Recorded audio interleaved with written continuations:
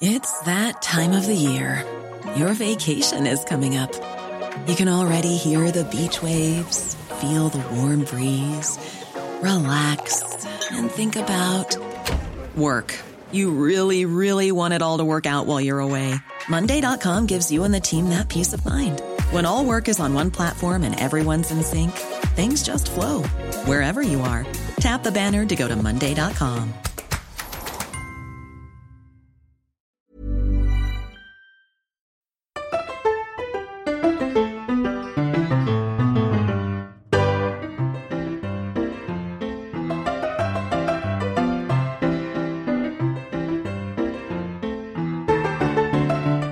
Buenas noches, acaba la tercera semana de la cuarentena oficialmente en España. Es el día 21, hoy domingo 5 de abril.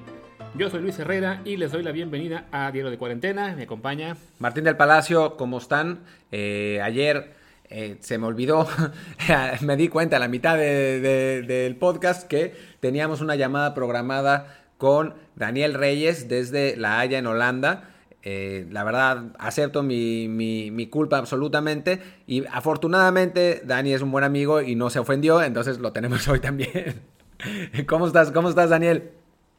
¿Qué tal, Martín? Luis, mira, yo entiendo que hay niveles y pasar de Héctor Moreno a mí, yo sé que es difícil, pero bueno, hago lo que puedo, también hago mi luchita. Sí, bueno, igual que él, ¿no? Arrancas tu carrera europea en Holanda, no sabemos hasta dónde va a llegar después. Pues igual terminas en Qatar millonario, cabrón. Pues mira, te lo firmo de una vez, te lo firmo de una vez. Empezar con Van Gaal acá en Holanda, ¿no? Y acabar, ahorita no me acuerdo del entrenador, sé que es un serbio, ¿no? Jokanovic. Exactamente, te lo firmo de una vez, ya, cerrado. Me gusta ese plan. Sí. Pero bueno, lamentablemente para llegar a esa parte del plan, pues nos tocará primero superar esa etapa en la que estamos todos en este barco de la cuarentena por el coronavirus. Y queríamos arrancarnos hablando contigo. Estás en Países Bajos, un país que se ha tomado de forma muy distinta a España y otros lugares de Europa el tema del coronavirus. Entonces, bueno, quisiéramos que tú nos cuentes cómo es tu experiencia, cómo se está viviendo allá, todo ese tema y pues nada, ¿qué tal se está viviendo por allá todo esto del coronavirus? Pues mira, de entrada yo calculo que tenemos como unas, 2 semanas atrás de lo que ustedes están viviendo allá en España. Entonces, bueno, por lo menos ha sido un poco la referencia del gobierno holandés, pero sí, han tenido otro tipo de medidas. Acá el primer ministro Mark Rutte le llama un lockdown inteligente y, bueno, básicamente las medidas que han tomado es... la gente está trabajando desde casa. Sí, la verdad es que ves las calles bastante vacías, es decir, no estamos teniendo una vida normal, pero tampoco es que la policía te pare o que te prohíba estar circulando en la calle. Las escuelas, obviamente, están suspendidas, las clases están suspendidas, los supers siguen abiertos, los restaurantes también están cerrados y como también en España, obviamente desde el peluquero hasta la tiendita de la esquina está todo cerrado. Por ahora, este es el segundo día consecutivo que por lo menos se reporta que los casos están yendo a la baja. Vamos a ver si no es un espejismo. También el tema es que no se hacen tantas pruebas como si las pueden hacer, por ejemplo, en España. Así que, obviamente, esto ha traído críticas y gente que está a favor de lo que están haciendo los holandeses, pero bueno, aquí siempre el clima no es el mejor, no es como el que ustedes viven allá en Barcelona o el que está en México. Aquí generalmente hace mucho frío y justo ayer empezó el buen clima, y esto trae consigo que los holandeses salgan, ¿no? Vayan a algún parque, estén juntos. Entonces, bueno, este es el problema, como que bajar un poco la guardia y que los casos vuelvan a crecer. Y también, nada más para mencionar esto y llevarlo al término futbolero, la parte más que ha recibido más castigo, como digamos el Bérgamo de Holanda, es la parte donde está el PSV, donde está Eindhoven, la parte de Brabant. Ahí ese es el epicentro aquí en Holanda y es donde ha habido más casos. Yo vivo en La Haya, en Den Haag, y de acá más en el norte, más cerca de Ámsterdam, y por este lado no ha habido tanto problema como sí lo ha habido en el sur. ¿Y se sabe por qué o no está como muy claro? Hay algunas teorías. Una, la que la gente cree más, aunque todavía no está demostrado, es que del centro para abajo se festeja mucho el carnaval y del centro para arriba no se festeja. Entonces, el carnaval fue justo antes de que empezara los contagios y parece ser que ese fue el problema, que justo en el carnaval fue donde se esparció el coronavirus y, bueno, justo le pegó al sur y no al norte. Oye, y bueno, ¿cómo está? O sea, hay polémica alrededor del mundo sobre el enfoque que ha tomado Países Bajos, ¿no? Es, digamos, Inglaterra, Países Bajos y Estados Unidos fueron los que reaccionaron más tarde y menos rigurosamente de, digamos, las naciones desarrolladas dentro de esta epidemia de coronavirus. Entonces, ¿cómo se toma la gente dentro del país lo que hizo su gobierno? Tiene mucho respaldo Mark Rutte. Políticamente tiene mucha credibilidad. Ya lleva muchos años como primer ministro y la verdad es que es buen político. No digo que lo haga bien, pero es un buen político. Sabe manejar muy bien sus cartas. Así que, bueno, por lo menos la gente sinceramente no está enojada con el gobierno, ni mucho menos. Al contrario, la gente, la gran mayoría, le ha aplaudido la forma en la que le ha hablado al público. Hace 2 semanas dio un discurso donde decía, mire, la verdad, estamos viviendo un tiempo bastante complicado, pero de esto vamos a salir todos juntos. Y lo más significativo que dio en ese discurso fue el económico. Le dejó muy claro a todas las empresas y a todos los autónomos, le llaman en España, a todos los freelancers, diríamos en México, que no va a haber ningún problema, que por lo menos el gobierno los va a apoyar, por lo menos con dinero, ¿no? Para que no haya tantas pérdidas. Aún así, por ejemplo, aquí en La Haya yo voy a un restaurante mexicano que me queda bastante cerca, que por cierto sí está bastante bueno, y la verdad es que la están pasando muy mal. Solo pueden llevar, son mexicanos los que lo llevan, solo pueden pues llevar. De hecho, ellos tienen el problema que ni siquiera están en Uber Eats o en Deliveroo, entonces la están viendo muy complicada. Ellos dicen que, bueno, a lo mejor ni siquiera con la ayuda del gobierno la van a poder librar. Así que, la verdad, yo creo que como en todo el mundo, son días muy complicados por acá. De hecho, bueno, en Holanda, para la gente que no tenga esa referencia, el enfoque inicial de cómo contenerla, bueno, de cómo lidiar con la epidemia fue similar al de Reino Unido, que era que se buscaba esta inmunidad de grupo, dejando que la enfermedad transcurriera, o sea, que corriera, digamos, con cierta normalidad entre la población, pensando en que entre más personas se enfermaran con casos leves y así acabaran inmunes, pues tarde o temprano se iba a llegar a una especie de esta inmunidad de grupo que eliminaría el peligro de la epidemia. Pero bueno, en Inglaterra se descubrió muy rápido que esa medida no era factible porque se estaba saturando muy rápido el sistema de salud. Y estoy leyendo que, bueno, que en Holanda lo que han hecho es, digamos, como que reconvertir la estrategia, ¿no? Que lo que le venden a la gente ahora es, bueno, no es que la meta sea la inmunidad de grupo, pero si podemos controlar estos contagios de una manera pues más plana la curva, a la larga la tendremos, ¿no? Pero que ya no se vende la idea de que la meta es tener esa inmunidad de grupo pronto como se hizo al principio, ¿no? Sí, tal cual. Y de hecho, bueno, esta es la tercera semana, justo se cumple la tercera semana en la que el gobierno cerró casi todo. En teoría, a partir de este lunes ya las clases iban a volver a abrir y digamos, bueno, todos sabemos que no iba a ser así, pero bueno, lo primero que dijo el gobierno que eran solo 3 semanas, pero el martes pasado, Mark Rutte volvió a decir que por lo menos hasta el 26 de abril va a seguir las escuelas cerradas y bueno, tomando todas las medidas que se pueda desde el gobierno. Y sí, ahora el discurso es quédense todos en casa, ¿no? Todos, bueno, acá no es como en México, que es así todos los que puedan, no, aquí sí, todos quédense en casa, salvo aquellas personas que tengan que salir sí o sí. Aún así, tú en la calle sí puedes ver a bastantes personas dándose por lo menos un paseo, ¿no? Caminando, algo así. Lo que sí han dicho, han sido muy enfáticos es siempre mantengan 1,5 metros de distancia, ¿no? Y si vas, por ejemplo, al supermercado, eso sí, toda la gente tiene 1,5 metros de distancia, y también no se permite que haya, por ejemplo, algunas tiendas más de 3 personas adentro, ¿no? Las tiendas más pequeñas me refiero, donde puedes comprar alguna comida. Y en los supermercados, al parecer es como 40 personas, pero bueno, realmente ahí sí yo nunca he visto que haya fila afuera. Además, yo voy en la noche, ¿no? Cuando voy como a las 8:30 de la noche, que es cuando ya no hay absolutamente nadie. Entonces, bueno, es cuando yo aprovecho para ir al supermercado. Sí, mejor así. A mí me tocó el otro día una cola literal, como de 40 personas fuera del súper aquí. Por suerte era un súper grande y se movió rápido, pero sí, la verdad es que puede terminar siendo engorroso. Oye, y a nivel desabasto, les tocó así como la típica del papel de baño, les tocó comida y eso que no hubiera. Los primeros 2 días, la gente, yo creo que pasó en todo el mundo, aquí también, la gente como loca fue a comprar papel de baño. Sigo sin entender el por qué.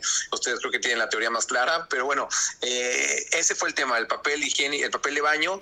Es que estaban todos cagados, güey. Y te digo algo, la neta yo también, pero bueno, dije, no, yo aguanto, prefiero comer a limpiarme, pero bueno, es cada gusto de cada quien, ¿no? Y un poco en el tipo de comida que la gente pensó que le podían durar más, ¿no? Entonces, por ejemplo, donde estaba toda la pasta, quedaba muy poca. Sí había, pero quedaba muy poca. Latas de atún también volaron, pero como al tercer, cuarto día, la verdad es que el supermercado sigue lleno. Y de hecho, la densidad de población en los Países Bajos es demasiada, ¿no? Somos muchos para tan poco territorio. Entonces, bueno, donde yo vivo, tengo, y no les voy a exagerar, como 5 supermercados muy cerca. Y entonces, en los 5 sigue habiendo absolutamente de todo, no hay ningún problema. Entonces, yo les voy a ser muy honesto. Cuando todo esto empezó, hace como 4 semanas, yo dudé si me iba a México o me quedaba acá, ¿no? Dije, bueno, si voy a estar encerrado, pues a lo mejor prefiero estar en México con mis papás. Pero dije, bueno, uno no sabe si está enfermo, bueno, si está contagiado, y tampoco quiero yo llevarlo para allá, ¿no?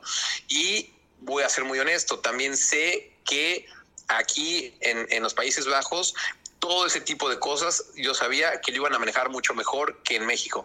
Entonces, bueno, la verdad es que me costó decidirme, pero al final de cuentas creo que tomé la decisión correcta. Bueno, comentabas lo de que sientes que va a Holanda, bueno, Países Bajos, un par de semanas atrasado respecto a España en esta situación, bueno, de cómo está pegando. Me puse a ver la tabla. En realidad va 3 semanas básicamente, o sea, el tiempo que llevamos en España de cuarentena. Lo veo yo por el número de muertes. O sea, tienen más o menos el mismo que teníamos aquí el día que se decretó el estado de alarma. Y veo que, bueno, que ahora van en una cantidad de muertos que ya es 10 veces más, ¿no? O sea, o sea, ustedes tenían hace 2 semanas 179 y ahora tienen ya 1,700 y pico. Entonces, bueno, es una cantidad que comparada con España o Italia o Francia aún se ve menor, pero que evidentemente pues ya llama la atención, ¿no? ¿Sientes que eso ha ayudado a cambiar un poco la percepción de la gente, o sea, y quizás el grado de preocupación, o siguen muy tranquilos aunque los números se estén inflando día a día? También yo creo que influye que, bueno, ya en un mundo tan globalizado como el que vivimos, y sobre todo los holandeses que siguen las noticias de todos lados, ellos también estaban viendo lo que estaba ocurriendo en España, en Italia. Entonces también, obviamente, antes de que el gobierno dijera las medidas, también mucha gente ya se estaba protegiendo. Entonces, eso también me parece que ha ayudado. Yo sinceramente espero, bueno, obviamente es el deseo de todos, pero que no lleguemos al caso de España y de Italia. Y también, bueno, lo que dicen mucho es que en los hospitales, ¿no? En los cuartos de terapia intensiva, por lo menos no han llegado a su máximo en muchas partes donde se esperaba que lo hicieran. Sí, en Brabant, que es lo que digo, en el sur, pero han trasladado a muchos de esos pacientes a hospitales del norte, e incluso también transportaron a algunos pacientes a Alemania. En esa parte de Alemania, son vecinos acá de Holanda, de Países Bajos, es la costumbre decirle Holanda. Sí. la verdad es que también están muy bien preparados, ¿no? Por lo menos en la parte que está pegada a Países Bajos. Entonces, eso también ha ayudado un poco para darle oxígeno a todos los doctores y a todo el personal que trabaja en los hospitales. Así que hasta ahora, por lo menos ese es un poco el mensaje que llega, que por lo menos que trasladan los hospitales, que por ahora no han alcanzado el máximo de lo que ellos esperaban, ¿no? De lo que ellos pueden, por lo menos, ¿no? Como tú dices, a lo mejor vamos 3 semanas atrás, y yo espero de todo corazón que no lleguemos a lo que está pasando por allá. Sí, claro. Sí, más bien. Y bueno, desde acá en España, Italia, pues en este momento hay una percepción muy negativa de Holanda, Países Bajos de nuevo. Se acusa sobre todo, bueno, a su gobierno, no solo, digamos, de tomar una estrategia que puede parecer equivocada o no en vista de lo que se vive acá, pero sobre todo en el tema de la solidaridad, digo, porque a fin de cuentas lleva unos días el sur de Europa pidiendo que haya medidas económicas de gran nivel, que se hagan los coronabonos para lidiar con todo el impacto económico, y Países Bajos es uno de los gobiernos que más ha empujado en contra de esta situación. ¿Cuál es la percepción que tú tienes de cómo lo ve la gente? O sea, en cuanto a la visión de si están ayudando al resto de Europa o si creen que está bien, digamos así, que cada quien se las arregle como pueda. Pues bueno, ese es un tema bastante complejo, porque sí entiendo que desde España y desde Italia se mire a Países Bajos como que no quieren ser solidarios, ¿no? Y también entiendo que estén viendo a Mark Rutte como que le está haciendo el trabajo sucio a Angela Merkel. Lo entiendo sinceramente, pero bueno, yo puedo dar la visión de lo que ven los holandeses, y lo que se ve desde por acá es que claro que quieren ayudar. Ellos no tienen problema en echar una mano, pero si quieren poner sus condiciones.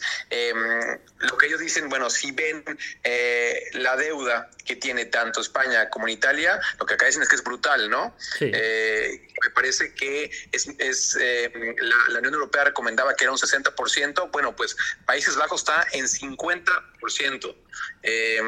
Alemania me parece que está en 60%. Y bueno, yo creo que ustedes lo tienen mejor, pero me parece que Italia era como 150 y España era como 100 o una cosa así. Sí, entonces lo que ellos dicen, bueno, mira, lo de los coronabonos, ¿no? O los eurobonos, que Italia, bueno, eso es lo que manejan desde acá, Sí. Estoy dando la versión desde acá. Que Italia dice, sí, por favor, denlo por acá, pero sin condiciones. Nosotros lo vamos a manejar y lo vamos a pagar pues como nosotros podamos. Entonces, lo que quiere Holanda es poner las reglas muy claras, ¿no? Ok, no hay problema, pero con esto y estas condiciones. Sí, además me parece que hay un resentimiento ya desde antes, porque Holanda y Alemania pusieron mucho dinero para la recuperación económica de los países del sur de Europa después de la crisis de 2008.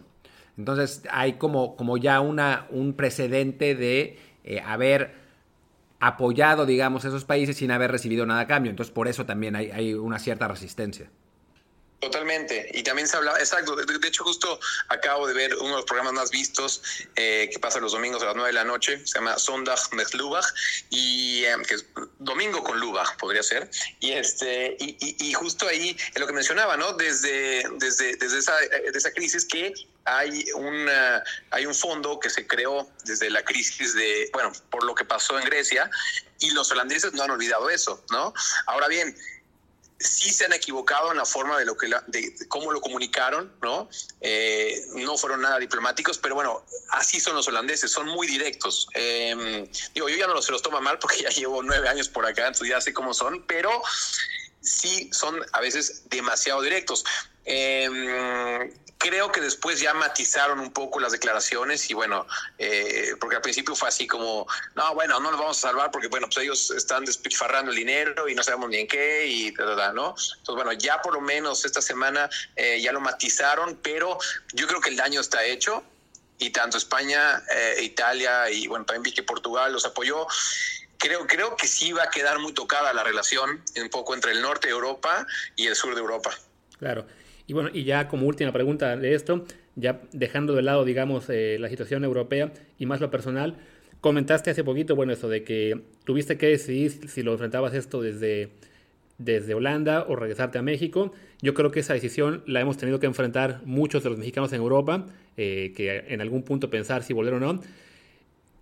Tu caso, pues sí, es igual que el nuestro, nos quedamos acá, quizá por la misma razón, pero bueno, todos tenemos familia en México. ¿Cómo sientes que se está lidiando con esto allá? O sea, ¿qué impresión te dan pues, tus familiares, tus amigos que están en México? ¿Qué sientes que se está haciendo bien? ¿Qué sientes que hace falta? ¿Qué tanto sufres, digamos, para hacerles ver que la situación es complicada y que hay que tomárselo más en serio? Porque pues, vemos muchas noticias en México de tanto el gobierno que no lo hizo todo con mucha seriedad, como la gente que simplemente sigue yendo a fiestas o sigue saliendo a la calle como si nada, ¿no? Sí, la verdad es que, por ejemplo, te metes de repente a Instagram y ves gente que fue a alguna fiesta o que hizo fiestas en su casa, ¿no? O que andan muy quitados de la pena en la calle y aún así lo presumen, ¿no? Que eso es lo peor, yo creo, ¿no? A mí lo que más me preocupa de México, bueno, hablo en el tema personal, obviamente, son mis padres, ¿no? Sí. Mi papá tiene 75 años, mi madre tiene 74, pero afortunadamente, desde que empezó todo esto, sobre todo desde que empezó en Holanda, yo sí hablé con mis papás y les dije, ¿saben qué? Hagan un buen súper y ya quédense adentro, por favor no salgan. Y afortunadamente mis padres sí me escucharon, ¿no? Y han estado en casa, ya me parece que desde que nosotros estamos en casa, ¿no? No se esperaron. Yo creo que como mucha gente, volvemos, esto ya está tan globalizado que no ver lo que pasa en otros países, pues bueno, yo sé que es un lujo, No todas las personas lo pueden hacer, pero bueno, las personas que se pueden dar ese lujo de saber qué está pasando en el mundo, sabían que no le tenían que hacer caso al gobierno en ese entonces, ¿no? Y qué bueno que no lo hicieron muchas personas, entre ellos mis padres y mi hermana. De hecho, les voy a decir una cosa, mis padres me hicieron caso y mi hermana no. Mi hermana al principio como que todavía hacía un poco su vida normal, incluso me acuerdo que un domingo fue a la iglesia, el domingo justo antes de que anunciaran todo, y yo sí le dije a Sofía, mi hermana, le dije, oye, ¿pero por qué vas? Y me dice, no, pues es que era el último día que se podía, la siguiente semana ya va a estar cerrada, y bueno, pues sí fue como, oye, pues mira, tiene que salir de ti, no sé que lo cierre, ¿no? O sea, si está abierto, bien por ellos, pero tú ya quédate en casa y lo más complicado es no pongas en riesgo a mis papás, ¿no? Porque si tú sigues haciendo tu vida y luego vas con mis papás, pues ahí va a ser el problema. Afortunadamente, mis papás lo entendieron desde el principio y a pesar de que mi hermana vive en la casa de lado, o sea, son vecinos, sí, no te han tocado. O sea, se ven de lejitos. Mi hermana tiene un hijo, le duele muchísimo a mis papás no poder abrazarlo porque lo ven y el niño llora, pero la verdad es que estoy muy orgulloso de cómo lo han enfrentado mis papás, de que han sido muy cuidadosos y que realmente no están teniendo contacto con absolutamente nadie. Así que realmente eso es lo que me da miedo, pero también estoy muy tranquilo en el sentido de que sí están escuchando. Y bueno, lo que tú decías del gobierno, la verdad es que no tengo palabras para honestamente no sé por dónde empezar, no tengo palabras en decir que es una responsabilidad tremenda lo que hizo López Obrador, no lo puedo ver de otra forma, ¿no? Que siga haciendo giras, que le siga dando, bueno, ahorita creo que ya no, pero bueno, que hasta hace 2 horas seguía dando la mano a toda la gente y salía haciendo giras, es para enojarse. La verdad es que hay cosas que se pueden pasar, pero ya no les sumamos todo lo demás, pero bueno, sí, mejor me callo por ahí. Sí, no, pues, entendemos muy bien y pues la verdad es que ese sentimiento que tienes tú lo compartimos muchos y sí, lo que decías de tu hermana, de que ir a la iglesia porque era el último día que se podía, pues sí, que la gente que sigue intentando hacer vida así de como, es que es el último día para hacer esto, pues, sí. Oigan, el virus no espera al lunes, ¿no? O sea, si el virus ya está corriendo en tu comunidad, no se va a esperar, pero es que es el último día para ir a la iglesia o para ir a jugar en el gimnasio, pues no, es ya enciérrate porque no vale la pena aprovechar un día más, como lo mismo con la gente que se va de fiesta, o sea, habrá tiempo para todo más adelante, ¿no? Por lo pronto es tener cuidado, cuidar la salud de uno y como dices, ¿no? Sobre todo cuidar la salud de los padres, de los abuelos, de la gente mayor, de la gente un poco más enferma, que sí se está en mucho riesgo si contrae esto, y entonces es por ellos por quienes debemos cuidarnos todos, ¿no? Aunque seamos jóvenes y nos creamos invencibles ante esta enfermedad, ¿no? Y bueno, pues ya no somos tan jóvenes, ¿no? Ni tan invencibles. No. Sí me da un poco de miedo, honestamente. Me da mucho miedo. Ya. Pues sí. Y pues bueno, creo que con esto te damos muchas gracias, Daniel, por esa llamada. Esperamos que la próxima sea con un tema mucho más ameno para todos. De hecho, lo va a hacer porque En unos días para... Sí, vamos a hablar de fútbol, que es a lo que nos dedicamos todos, más allá de nuestro interés súbito por el coronavirus. Entonces, sin duda va a ser es mucho más agradable de entrada, ¿no? Aunque las noticias de los jugadores mexicanos en Holanda tampoco son tan agradables. No, así que tú digas qué buenas son, pues tampoco, pero bueno, siempre es interesante hablar de eso. Sin duda. Y bueno, pues bueno, ya hablaremos en unos días para eso. Por pronto, pues muchas gracias, Daniel. Muchas gracias, Martín. Muchas gracias. Esto ha sido Diario de No, Cuarentena. muchas gracias a ustedes y bueno, y reconocerles, la verdad es que están haciendo un trabajo impresionante. Si algo deja, bueno, no, este tipo de días y de crisis, es como encontrar ese tipo de espacios que no los hay, o que no los había y que ya los está abriendo. Ustedes están siendo pioneros, así que pues también, en serio, felicitaciones y sigan así. Muchas gracias, muchísimas gracias y gracias por estar con nosotros y contarnos tu perspectiva desde uno de los países más polémicos en cómo se ha tratado esto. Pues ya cuando se acabe todo esto, dense una vuelta y nos vamos a ver al PSV y al Ajax y disfrutamos de la buena vida, que también hay buena vida por acá, ¿eh? Seguro. Eso lo sabemos, sí. Pues venga, muchas gracias, Daniel. Y pues nada, un abrazo. A todo el público que nos siguió el día de hoy, muchas gracias. Esto ha sido Diario de Cuarentena. Yo soy Luis Herrera, mi Twitter es LuisRHA. Y yo soy Martín del Palacio, mi Twitter es @martindelp. Gracias y hasta mañana.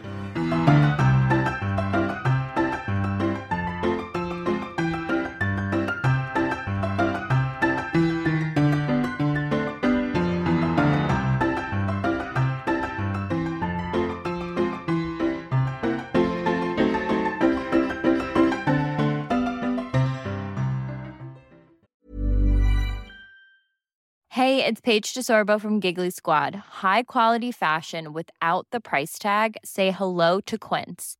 I'm snagging high-end essentials like cozy cashmere sweaters, sleek leather jackets, fine jewelry, and so much more. With Quince being 50 to 80% less than similar brands.